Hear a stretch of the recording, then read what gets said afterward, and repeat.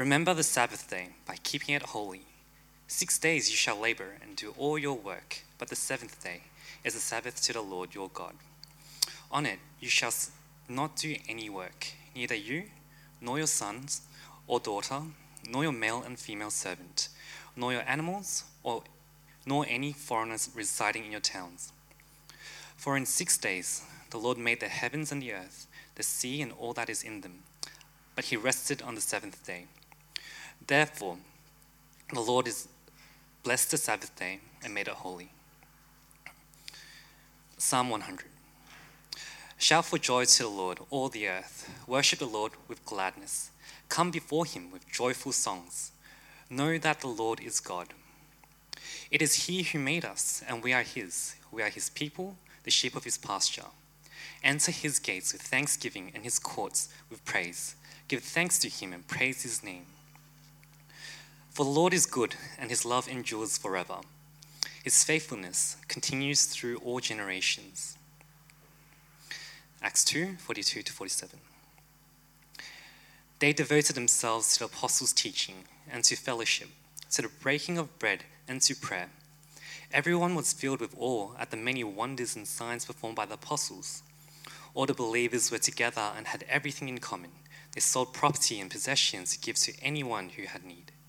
Every day, they continued to meet together in the temple courts. They broke bread in their homes and ate together with glad and sincere hearts, praising God and enjoying the favor of all the people. And the Lord added to their number daily those who were being saved.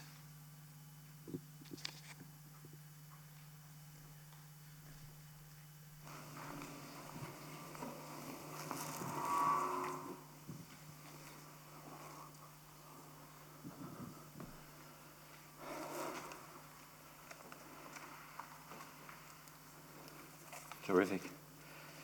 Thanks, Simon, for those readings. We'll be working through those, so get your little nimble fingers in your Bible and probably in your phone Bible ready, and I'll call them out as we get there. Tonight we're continuing on our theme of Better Together, and tonight our topic is Better Together in Worship. And I just want to both encourage you that I'm preaching on it and scare you that it was the subject I continued to fail at Bible college. So let's pray. Heavenly Father, with that knowledge, and we pray that you would be with us tonight, that you would open our minds, hearts, and lives to the transformational truth of your holy word and the conviction and the empowerment of the Holy Spirit to live it out. In Jesus' name, amen. So you might be just a little bit scared as I announced the fact that it was the subject in which I'd failed. I'd done very well in Theology 1, but when I got to Theology 2, I was on a bandwagon. Now, there's a reason why I struggled with this subject, because I had a very fixed mindset of what the Bible said about worship, and I know what the examiners wanted me to do. They wanted me just to write about church. And the papers that we submitted, I did my college studies at one particular college, but the examining board was a national board known as the Australian College of Theology, and they sent our papers all over the place. So it might have been marked by a Baptist, it might have been marked by a traditional Anglican, it might have been marked by a Presbyterian. So there's all kind of theological nuances out there, but I was on the bandwagon of what I believed, and I decided it was my duty on several occasions. I just thought, I even wrote evangelistic essays just in the fact that some ratbag out there might not know Jesus to give their life to Christ. And so I was not a zealot for what I believed was true. And therefore, the marks didn't add up to 50 when I really wanted them to when it came to the topic of worship. And the reason is this: they wanted me to write about church services. What we do on a Sunday is a subset, one part of what the Bible says about worship. Now, let me tell you what I was sharing with the examiners in great enthusiasm, and often in capital letters and sometimes underlined, was this. I would write invariably this: therefore, I urge you, brothers and sisters, in view of God's mercy. That's the motivation for being a Christian and why we do what we do. It's not being terrified about God. It's not being fearful of his judgment. It's not being thought that if we don't do the right thing on the balance of scales, when we die, the scales are going to tip the wrong way and we're going to get tipped off into the fry pan. I urge you, brothers and sisters, in view of God's mercy, that's the motivational trigger for everything we do in life, to offer your bodies or your lives as a living sacrifice. That we live a life that's sacrificial in the name of Jesus, that we walk every day in every way as we move out on a Monday, or Tuesday, or Wednesday, doesn't matter what it is. We move out and say, I want to live a sacrificial life. I want to live a life that denies myself and honours Christ. I want to put God first. Everything I have, I submit to Jesus and I die to myself and live for him. To offer our bodies or our lives as a living sacrifice, and it is holy. That means it is separated and reserved for God. It's pleasing to God. This is your true and proper worship. I loved emphasising that part, which irritated some of them. This is your true and proper worship. So the word worship is actually a compound of two words. It means worthship. We show forth the worth of God. That's what it means to worship him. Are we catching that? We worship him. How do we show the worth of God in your life? Yes, Sunday is a part of it, and I want to talk about that. An incredibly important part of it. But it's not the whole picture. The way that we live our lives on a daily basis, you worship God as much on Monday at uni that you do on Sunday at church. You understand? Do you not know that? Is that new information to you? Because we show forth the work of God in the office. We show forth the work of God on the building site. We show forth the worth of God in our relationships. We show forth the word of God on the soccer field. Now, that's a challenge, of course. Great challenge. But we show forth the worth of God. So that's what it means to show the worth of God in our lives, the worship. So grab Exodus. We're going to trot through some Bible passages. We're into Exodus chapter 20, and we're being reminded that of the 10 things that God wanted his covenant people, these aren't commands to get you into heaven. You know that? Is that new information? These are commands written to God's people so that their lives and community would be ordered according to God's will.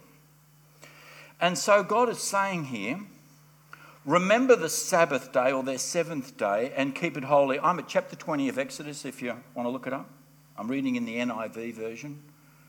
Get yourself Bible Gateway on your phone if you haven't.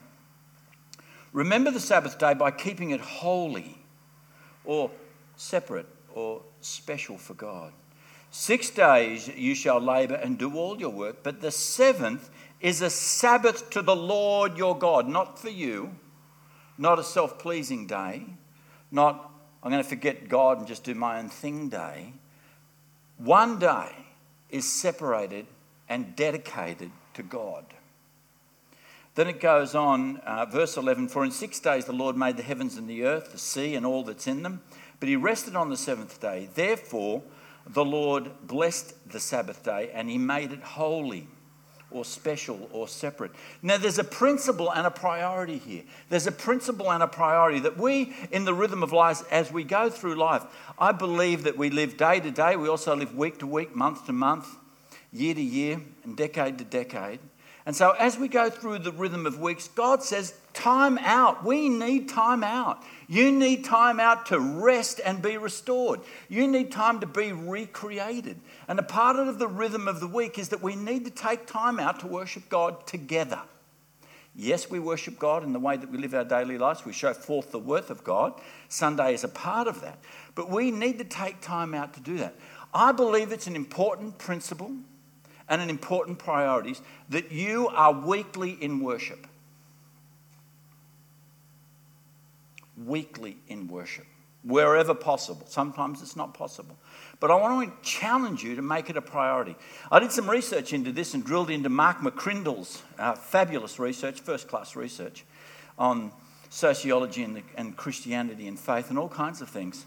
And I got in the search engine and put in regularity of church attendance. And I ignored the Australian statistics about what the community did. Didn't matter. I want to know what Christians do. So it said, of Christians, these are the people that proclaim that Jesus Christ is their Lord and Saviour and follow him, of people who call themselves Christians, on the general principle of what is their goal, what is the rhythm of their life, how often, is their purpose and intention, and the general rhythm, and I know there are exceptions, but the general rhythm of their life to be weekly in worship, of all Christians, 22%.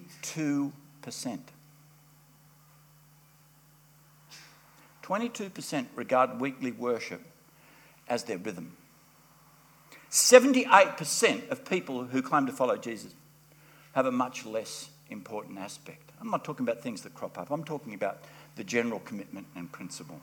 I'm probably talking to the converted because I see most of you here most weeks. But isn't that amazing? It used to be, in your grandparents' generation, it was just all the time. And often, if you talk to really old Christians in this church, it was twice on a Sunday, morning and night. The night was an evangelistic service called the gospel service. They went hard. The morning was their communion service. And so I just want to put a challenge out to you. I just want to put it out there. I want to say that as we're better together in worship, that, we need to prioritise and make a principle of of putting it aside and doing that. And so I find that when I'm on holidays and I'm not being the minister of a church, almost invariably, I want to go and find some bunch of Christians somewhere, and I couldn't care less what the signboard was over the top of the church. I just want to wander in and hang out with Christians. I worship with the Anglicans and the Pentecostals and the Pesticostals and the Baptists and whatever's floating around. I don't care. Believers. Just want to stop. I want to stop. And I want to worship God. I go to worship God. But we also go to build each other up in the Lord. Now we're going to go to Psalm 100. We're heading off to Psalm 100. It talks about the kind of enthusiasm we have when we're coming to church.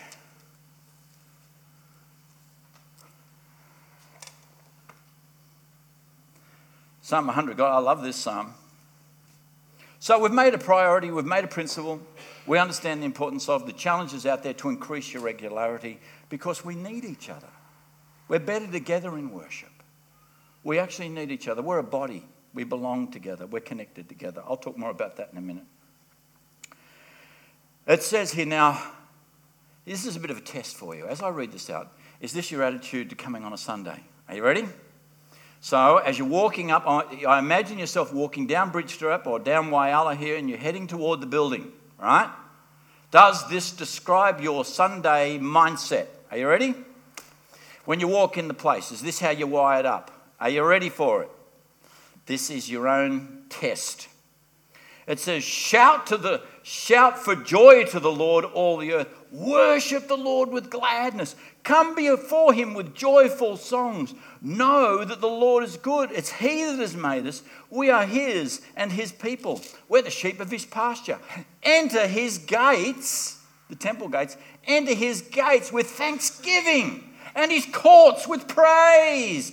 Give thanks to him and praise his name. For the Lord is good. His love endures forever. His faithfulness continues through all generations. Is that you?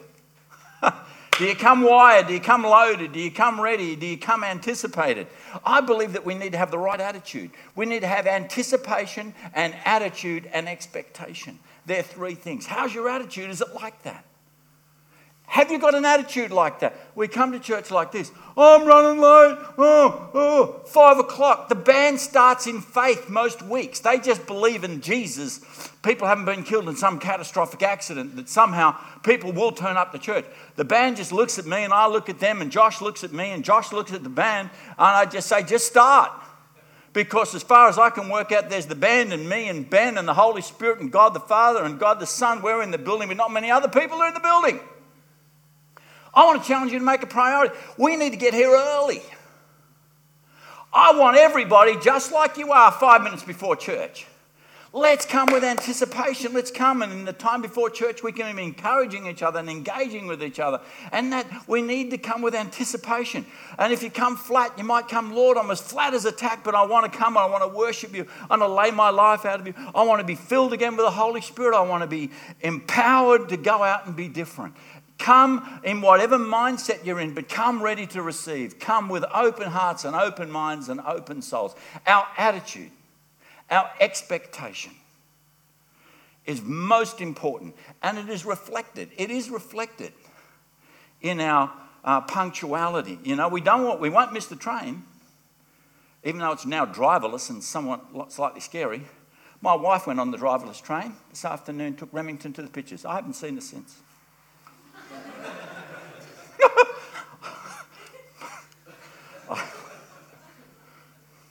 That's faith. In a train without a driver. Josh, come up here. You're our worship pastor. Get up here, bro. What's going on? I'm going to ask Pastor Josh, a couple of questions here, because he's got this whole thing down. The Sunday experience. Do I? Yeah, well, I hope so. I pay you to. Now, Josh. Yeah. I've got these tough questions for you. Yes. Which we've rehearsed. How does singing together enhance somebody's spiritual life? Great question. I think first and foremost, singing together, it breeds unity. You know, I think when we're in a consistently and continuously less Christian society. Yep. We're in a post-Christian society, actually, where fewer and fewer dedicated followers of Jesus are out there. We're becoming increasingly secular. And it's hard. It's hard being a Christian. It's hard having your colours nailed to that mast saying, I'm going to follow Jesus no matter what. This is what I stand for. These are my values. This was the way that I live my life, the way that I treat other people, the way that I treat my finances, the way that I treat my family, the way that I treat everything is by the Bible and through Jesus. And it's increasingly hard to do so. And it's one of the things that's so good when we sing is just to know that we're not alone. It's one of the few things that we collectively do collectively. You know, when we're praying, it's up to you whether you want to kind of lean in or you know, there's different elements that sort of happen in different sections. But in terms of collectively, this is what we're nailing our colours to. You know, when it's like to worship you, I live. To worship you, we're all singing that together. We're doing deep community building and unity building. At a level that isn't often manifested in other places. And so it's so good to know that we're not alone in this race, in this fight to follow Jesus. And secondly, a great way of why it's so good for our spiritual life is, I think, for those who don't know, I'm a pediatric occupational therapist. And so I learn about how music influences children and the way that people develop and how children develop. And we learn so much about our language, our culture, our communication, you know, through the songs that we sing that our parents sang to us, nursery rhymes, you know.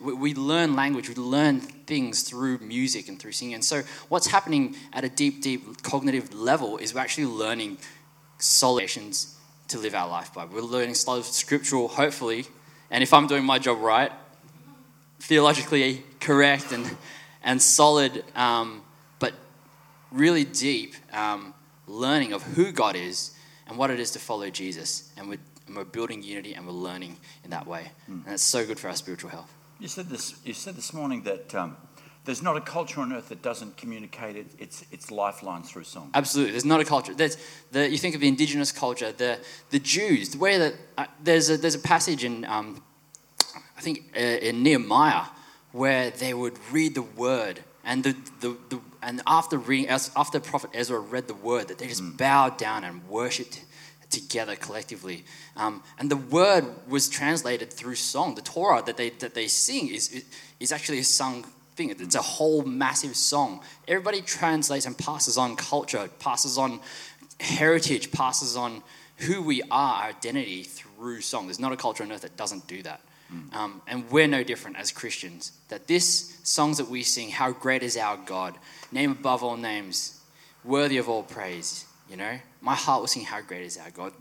Like things that, you know, there is no one else but me, for me, none but Jesus. You know, little lines that transcend generation to generation to generation. I've decided to follow Jesus. These old hymns, these modern songs are the way that we pass on the faith to that we learn the faith from our forebears, the people that have gone before us. You've got to get along to the morning congregation, like the service. Once again, like this is better together. If you haven't already, like I highly, highly, highly recommend coming along to the morning service and getting alongside some of the people and hearing them sing those hymns of old. Like it just does something to my soul, and will do something to yours when you sing with them. And if you get to know their story, get to know their heart and why that song means so much to them, it takes a whole new different light.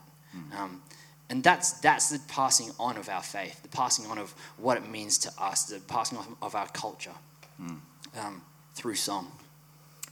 Some of us can't sing very well, and we sound more like the victory after the game locker room drone, really. Does it matter? Does it matter if we can't? What if we can't sing? If people have actually, has everyone been told you can't sing? Well, I've been told that, you know. And so, does it matter if you can't sing? What happens if you're pretty hopeless at it?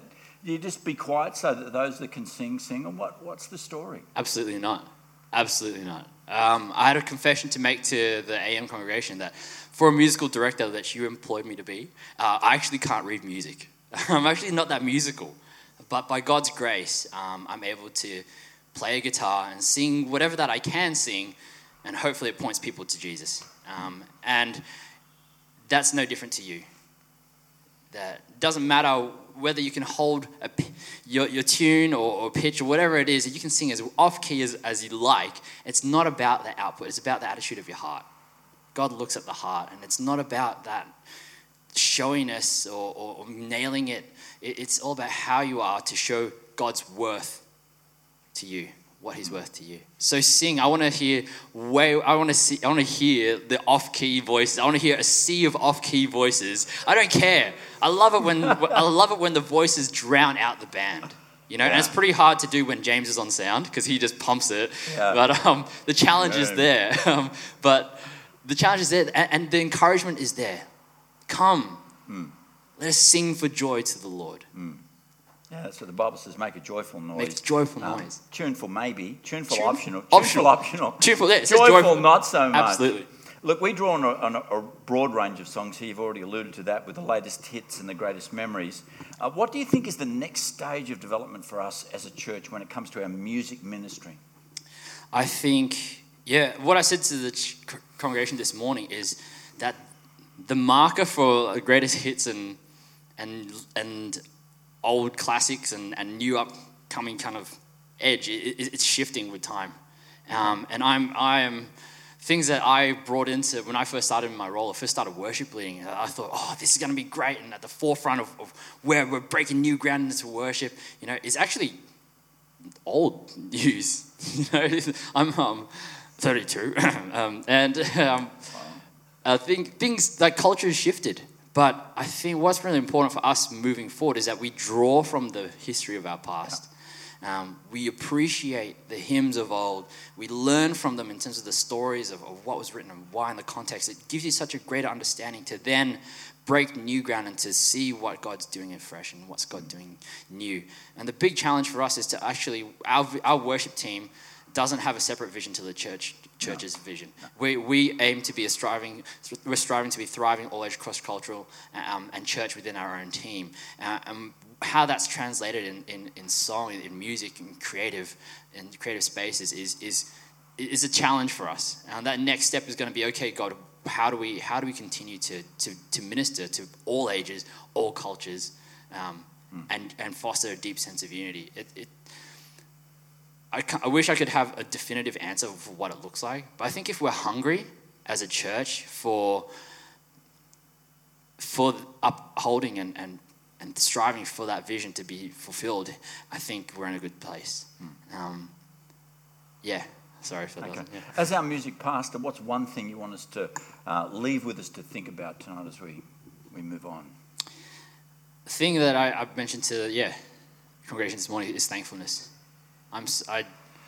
Of all the things I could think of, I could say, you got to be here, you got to show and be. I've already said that. You've already said that, so you've taken that from me. But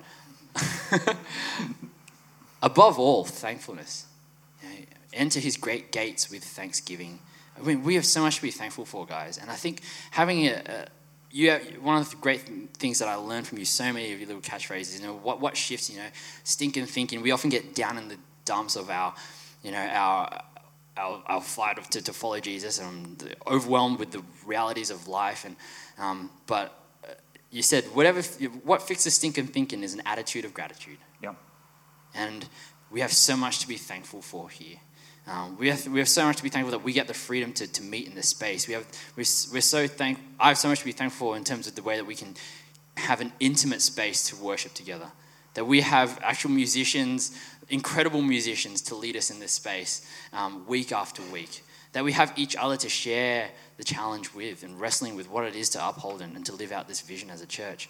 And I think when we're thankful, that it shifts the thoughts of, the grass is greener on the other side, or it shifts my time on a Sunday, do I get there on time? I'm just so thankful that I get to be a part of it, that I just want to be here and I want to give God my all every week. Pastor Josh, thanks very much.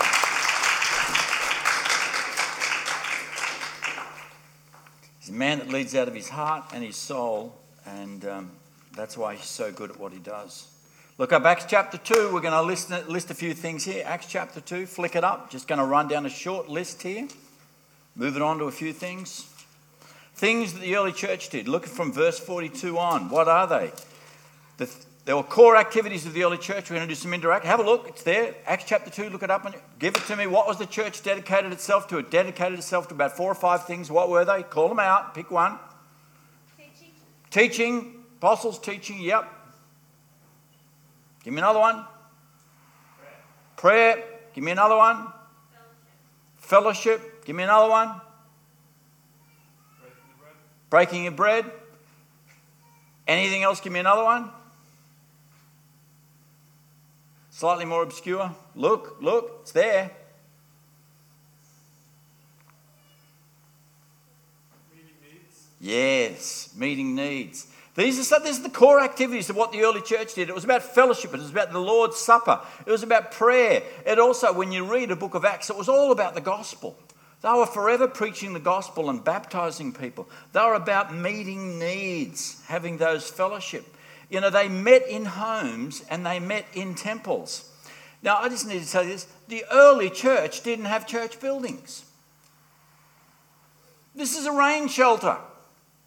It's not the church. The church, the Bible is very clear, is the people of God. The people of God are the church. This is a rain shelter. This is not the church. This is not Epping Church of Christ. This is Epping Church of Christ, the body of Christ. And so what the Bible talks about when it talks about the church is it talks about the people of God. There were no church buildings for 2.5 centuries. None. There were no Christian buildings. They didn't have them. They didn't meet in purpose-built churches. They eventually, as the church grew, built some. But they never confused the building with the people. The people are the church. Just read to you this article. The early church had no purpose-built Christian places of worship. The earliest archaeological identified Christian church was a house, a converted house church, founded in 233 and 256 AD, 2.5 centuries down the track. In the second half of the 3rd century, the first purpose-built hall for Christian meeting was constructed. The early church was organic, not some great organisational. It was intimate as opposed to institutional. It met in this relational way, in this relational space. It met in all kinds of places and contexts.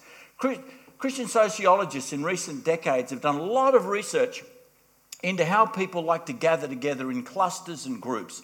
What sizes work best for clusters and groups? And so we tend to use these kind of things in organising the church. I want to put some up here on the screen.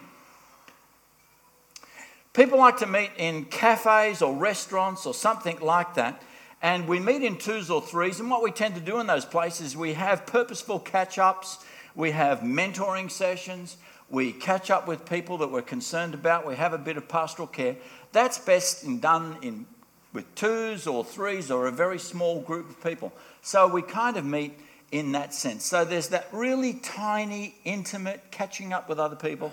I have a number of these meetings regularly with various people. Then the next thing, these will start with C because my generation loves to talk in that kind of structure. Then there's the cell. We call these the life group. And they tend to typically be 6, because less than that makes it a little bit naff. And more than that makes it a little bit too difficult to share, right? So they tend to be in that 6 to 12 range. And so people meet with that. And so I think it's a great goal in a church to have a church that's filled with these kind of life groups. There we do life. There we study the scripture. There we share our hearts and our journeys. There we pray for each other and care for each other. And we are a Christian community gathered in places, and especially in people's homes.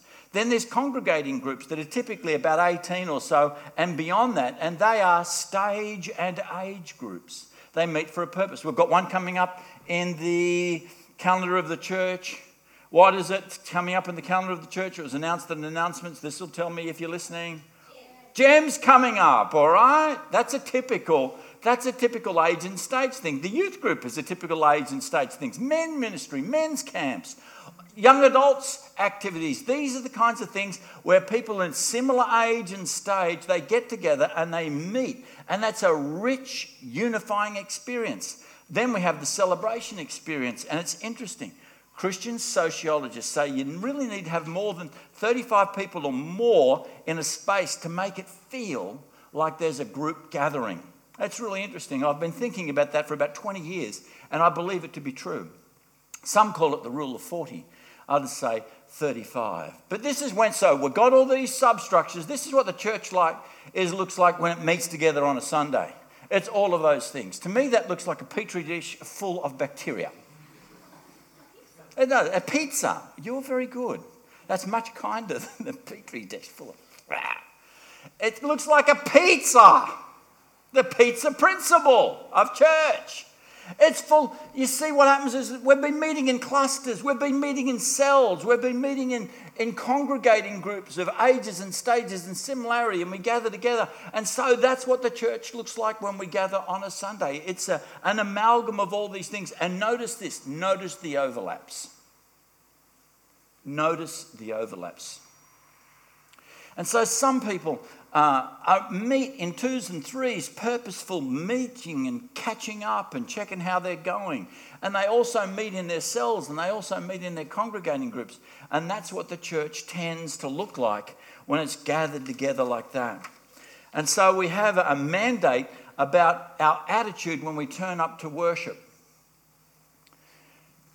You know, the writer to the Hebrews is encouraging them to meet habitually as opposed to not being the habit of meeting together, and asking people to consider how what happens when they get together. Notice this, and let us consider how, so it's not accidental, it's considered. We've given it some thought. We consider, what can I do? What can I say? How can I encourage this particular person? Let us consider how we can spur each other on. That's a horse riding analogy, obviously, where the horse is in the straight and the jockey is getting the horse going. We spur one another. What on for? For love and good deeds. We need to encourage each other to keep going, to fight the good fight, to hang in there, to keep on doing God's will wherever we might be. Not giving up the habit, not giving up meeting together, as some are in the habit of doing. Don't go and get into a habit of not going to church. Get into a habit of going to church. So the Bible specifically says here, don't become a habitual person away from church. Conversely, it implies that we need to be habitually in church. It's got to be a part of our rhythm of life and habit. Don't be amongst the 78%. But encourage one another, just as you see the day approaching. Encourage one another. We consider how we do that. So I believe that we need to come into church. We could have two mindsets. We can have a consumer mindset, or we can have a contributor mindset. And I don't think that we're always just one or the other, that we're probably somewhere in between the two. But which which end of the spectrum do you tend to be more like? Do you come with an attitude to be a contributor or to be a consumer? I believe we need to come to reverence God and to worship God. And I believe that we also need to come to encourage each other. And we need to consider how we do that. Now, I received a text message yesterday from another clergy. And they must have been thinking about me. They might have known that I'd left our state conference exhausted one day early when they looked around and I wasn't at the Saturday business meeting. Somebody might have said he's completely tanked and gone home, which is what I did. Absolutely exhausted, unable to continue to be in the conference for one more day, for one more session. You know, I got a letter, I got a note. It's a lovely PDF and it's got a beautiful picture of a wharf and going out, and there's a boathouse at the end. And it was written to me, encouraged me, and I received this yesterday. Someone was thinking about me, somebody was praying for me, and somebody decided that they were thinking, how can I encourage this guy on to love and good works and continue on in ministry? So it's just got my name at the top of this, then there's this picture, and it's got Larry Galbraith, and I'll read it to you. It's a little bit embarrassing. My wife said she's going to have it read out at my funeral. I said to her, I'm very well, thank you. It's got Larry Galbraith, rugged rascal, the epitome of larrikinism with tasteful boundaries. No box or specific tribal distinctives, just a bloke who lives on the edge of naughtiness. Depository of blatant energy, unbridled life, offered spontaneously with passion and conviction. Internal reserves that empower and encourage the other. A musical jester, a fiddler of somewhat renown, able to uke it with the best of them. A cultivator of musical community and comedy, highly valued. Fully on deck and engaged. Larry stands alongside mates, a fellow fisherman forever, hopeful and persistent, attuned to the prevailing conditions with sensitive and compelling conviction. Larry, a yarning, chattering with jubilant hope, despite the weather, those alongside distracted by health and culture, compelling yet funny stories. Larry, shed, important for shelter, but outside wharf more significant for relationships. No judgment, simple, unabridged Aussie mateship, regardless of background or status. Larry, under the wharf, adventurer, connoisseur of behavioural science, solid human in God's space, resonant theology from disciplined mind, foundations critical. Larry, tidal awareness, ebb and flow etched in life's rhythm, celebrated immensely as a leader who perseveres. Indeed, those who glimpse his posture are impacted substantially. Larry, a colleague, a friend, a collaborator of kingdom living. His service is valued, his legacy immense, thankful appreciation, wisdom brandished between the squid ink splattered on the wharf with sincere appreciation.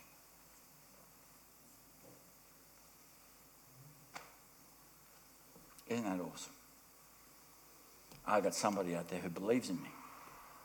I got somebody out there who knows my story and the things I struggle with. I got somebody out there who must have spent hours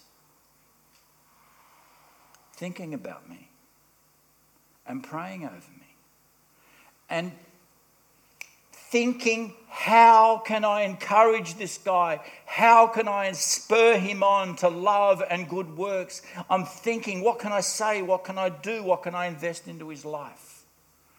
And I woke up on a Saturday morning and that was in my messages. That's a contributor mindset, isn't it? That's a contributor mindset. There's somebody who says, not what can I get from Larry, but what can I give to Larry? Friends, we need to be contributors. We need to be lovers of each other. We need to be thinking constantly as we are better together on our collective worship experience on a Sunday. We need to come here purposefully to love and encourage each other and build each other up in the Lord. Get onto the ECC evenings, check out the list of things that are in the news of ways to encourage each other. And there's a whole list of them there, the one another principles of the Bible. I've put a whole page of them in there. Have a look at them. I'm going to pray for us. Heavenly Father, we're better together, and we're better together in worship. On our Sunday is a subset of a worshipful life.